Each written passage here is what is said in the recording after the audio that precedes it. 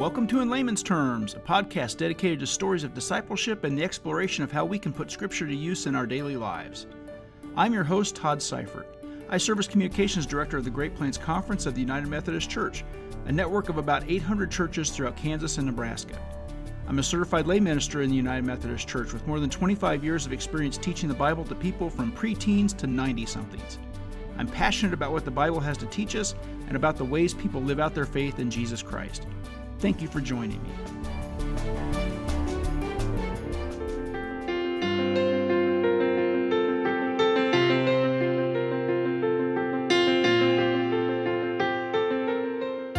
It takes a lot of guts to speak up for something you believe in. I've had my opportunities to do so over the years, mostly via newspaper columns and editorials for the newspapers I served in my first career with the parent company of USA Today. When it comes to speaking up, I've held to 4 concepts that I used to share with college students that I would interact with as a guest lecturer each semester. First, I think you have to know what you're talking about. Second, I think you have to know how to take advantage of a platform. Third, I think you have to have real passion behind what you say. And finally, you have to have a knack for drawing people's attention. Without those 4 elements, you might have something to say, but the reality is it likely falls on deaf ears. Well, we're continuing a sermon series on the book of Acts, and we're treating it like it's a sequel to the Gospel of Luke, because that's what scholars largely believe. In our last episode, we talked about how Jesus taught a few things even as he ascended to heaven, the final one being that we have to stop looking up at the clouds and get to work, to teach about eternal life for believers in Jesus Christ, and to teach about love for others as a way of ushering in the kingdom of God on earth. And along the way, we're going to learn what the book of Acts has to teach us about what the early church did then that could benefit us today. And in this episode, we're going to explore how the early church's members spoke boldly about what they believe. But to get us started, I thought we should look at a few examples of how people have spoken boldly just in our nation's history. And then we'll see a great example from Scripture. In each case, the people that we're going to talk about in this episode knew what they were talking about. They knew how to take advantage of whatever platform they had available to them. They had passion, and they had a knack for drawing people's attention. Let's start at the birthplace of our nation, with Thomas Paine.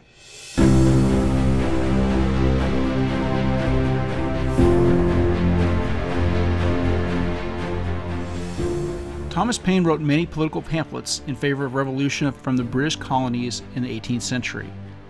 His task was pretty focused.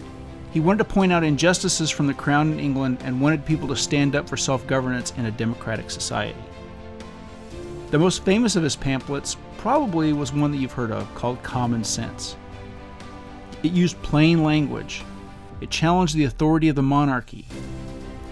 And in a country that at the time only had 2.5 million people, it sold more than 100,000 copies. In it, he wrote this famous sentence, "The cause of America is in a great measure the cause of all mankind." And he helped spur a revolution. Next, let's jump to the 1950s and to a woman named Rosa Parks.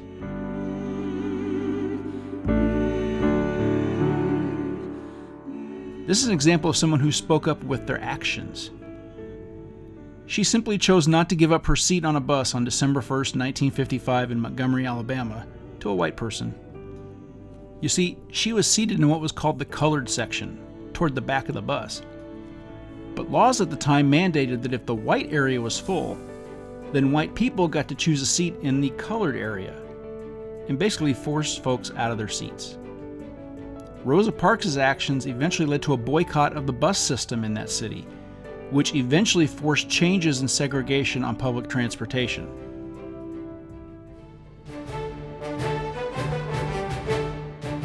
A decade later, someone stood up for the benefit of older and disabled Americans.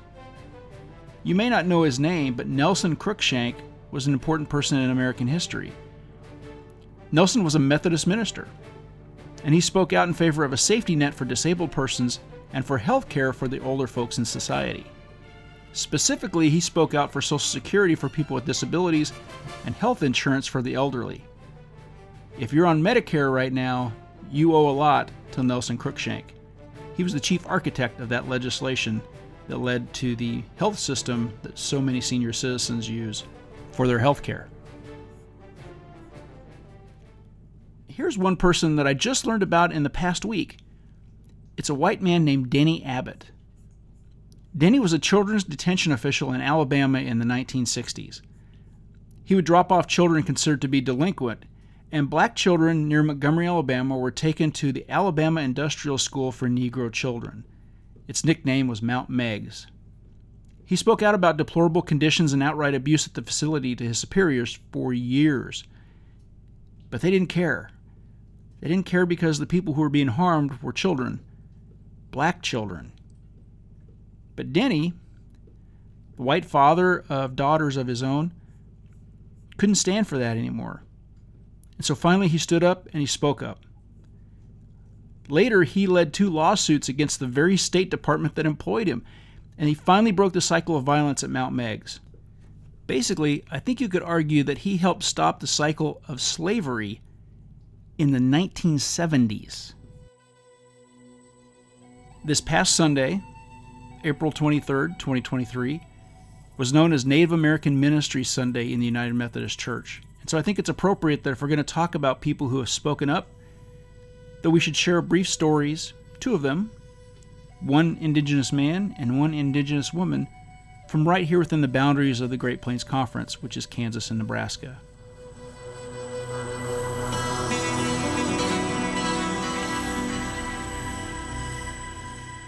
So I want to introduce you first to Eliza Lyda Burton Conley. She was a member of the Wyandot tribe who was the first Native American woman to argue a case in the U.S. Supreme Court. And that was in 1906. She was fighting against desecration of the Huron Indian Cemetery in downtown Kansas City, Kansas. She fought valiantly for it, but she lost the case. But, as luck would have it, State Senator Charles Curtis, who later became the first Native American vice president under Herbert Hoover in our nation's history, Curtis helped pass a law to protect that very cemetery. But it started with Lyda Burton Conley. And then someone you're maybe more familiar with, Chief Standing Bear.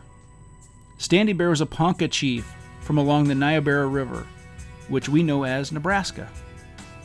His people were forcefully removed from their Nebraska lands because of what amounts to a clerical error. Whether it was on purpose or not is a point for debate. But anyway, it gave the land to another tribe, and his tribe was forced out. Standing Bear continued to speak out, and he fought for his case in court. He successfully argued that Native Americans are people under the law, which sounds absolutely absurd in the 21st century, but that was the reality of the times, and unfortunately it's still a reality for some people even today. Anyway, Standing Bear won back the land for the Ponca tribe, and he spent his later years traveling the East Coast educating people on the rights being taken from indigenous peoples. Standing Bear spoke out. Now, what do each of those people have in common? Besides each of the things that got them to speak out happened right here in the United States, the reality is each of these people, through their words and or their actions, hit all 4 of those elements that I shared earlier. They knew what they were talking about. They took advantage of a platform. They had passion, and they had a knack for drawing people's attention. The reality is there are numerous other examples by many other people, but I want to shift our focus to an example from Scripture.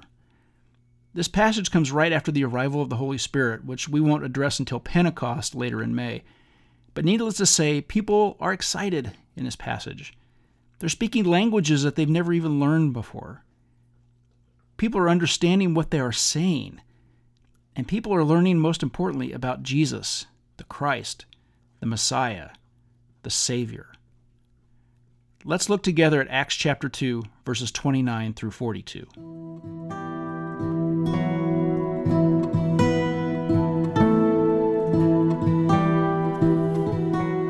Brothers and sisters, I can speak confidently about the patriarch David. He died and was buried, and his tomb is with us to this very day. Because he was a prophet, he knew that God promised him with a solemn pledge to seat one of his descendants on his throne. Having seen this beforehand, David spoke about the resurrection of Christ, that he wasn't abandoned to the grave, nor did his body experience decay. This Jesus God raised up. We are all witnesses to that fact. He was exalted to God's right side and received from the Father the promised Holy Spirit. He poured out this Spirit, and you are seeing and hearing the results of this having done so. David didn't ascend to heaven, yet he says, "The Lord said to my Lord, sit at my right side until I make your enemies a footstool at your feet." Therefore, let all Israel know beyond question that God has made this Jesus, whom you crucified, both Lord and Christ. And when the crowd heard this, they were deeply troubled. They said to Peter and the other apostles, "Brothers, what should we do?" Peter replied, "Change your hearts and lives. Each of you must be baptized in the name of Jesus Christ for the forgiveness of your sins. Then you will receive the gift of the Holy Spirit. This promise is for you, your children, and for all who are far away, as many as the Lord our God invites." With many other words, he testified to them and encouraged them, saying, "Be saved from this perverse generation." Those who accepted Peter's message were baptized. God brought about 3,000 people into the community on that day. The believers devoted themselves to the apostles' teaching, to the community, to their shared meals, and to their prayers. You no doubt remember Peter. I sometimes refer to him as the ready, fire, aim disciple. Poor Peter, his heart's in the right place, but sometimes he speaks or acts before he thinks. Can anybody out there relate to that? I think I can at times. But that seems to be, for the most part, the old Peter. He seems to have embraced the concept that the angels taught the disciples when Jesus ascended to heaven, which we talked about in the last episode. That idea of stop looking up at the clouds and get to work. And Peter is getting to work. And like those examples I shared a few moments ago, he's speaking boldly. I want you to think about it for a minute. Let's run through those 4 points.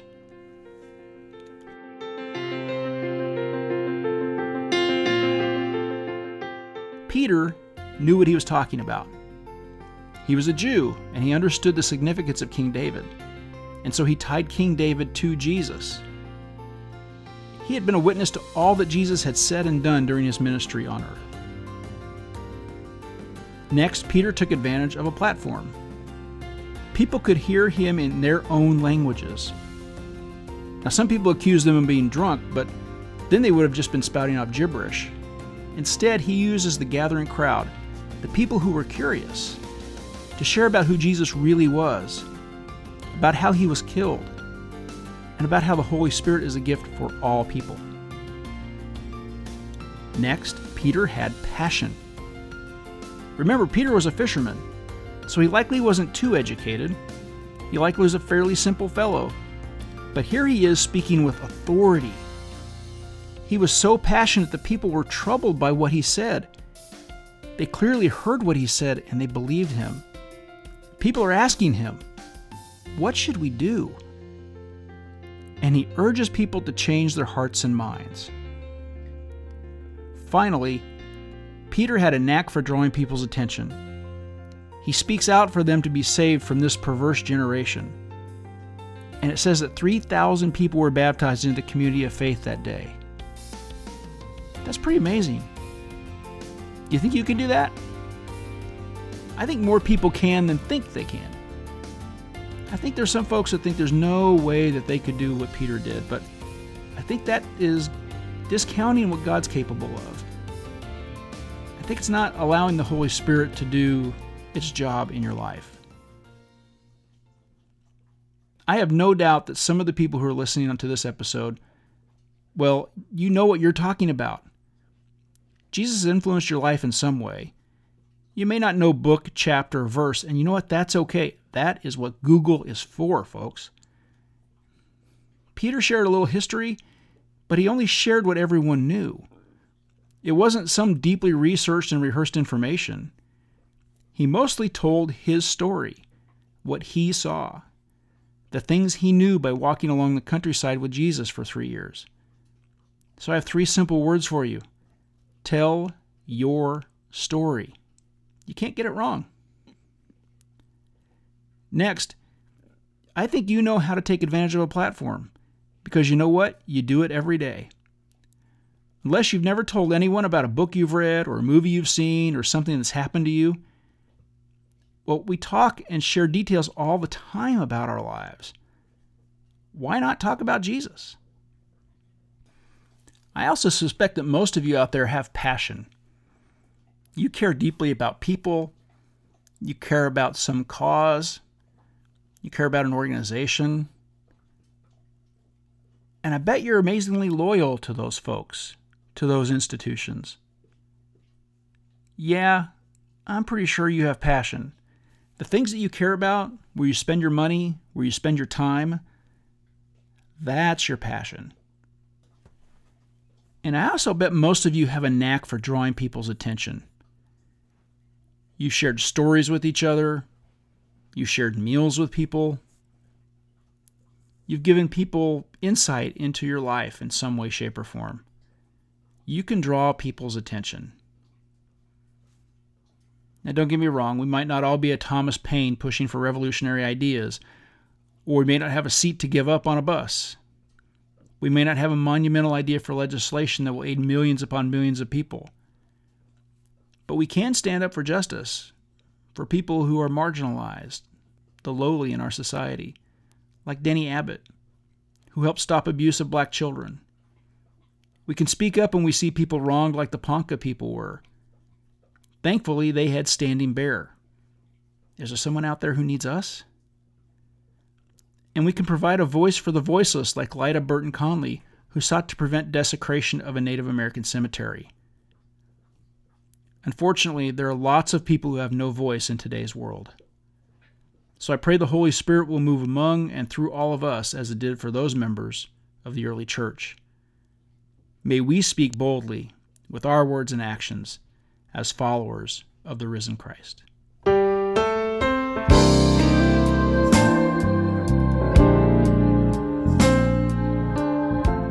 In Layman's Terms is a podcast sponsored by the Great Plains Conference of the United Methodist Church and by me, your host, Todd Seifert. If you like what you've heard in this episode, please go rate us on Apple Podcasts, Spotify, Stitcher, or wherever you're listening. It helps others find us. And if you're so inclined, please share the link to this podcast on your social media channels. Our music and sound effects come via subscriptions to Universal Production Music and to Storyblocks. You can find archived episodes on the conference website at www.greatplainsumc.org/podcasts or on my website, toddseifert.com. Please email me with any questions or comments to tseifert@greatplainsumc.org, and I'll do my best to respond as quickly as possible. Thank you for listening, and until next time, please do what you can to help make more disciples of Jesus Christ. You can play a small part in helping change a life.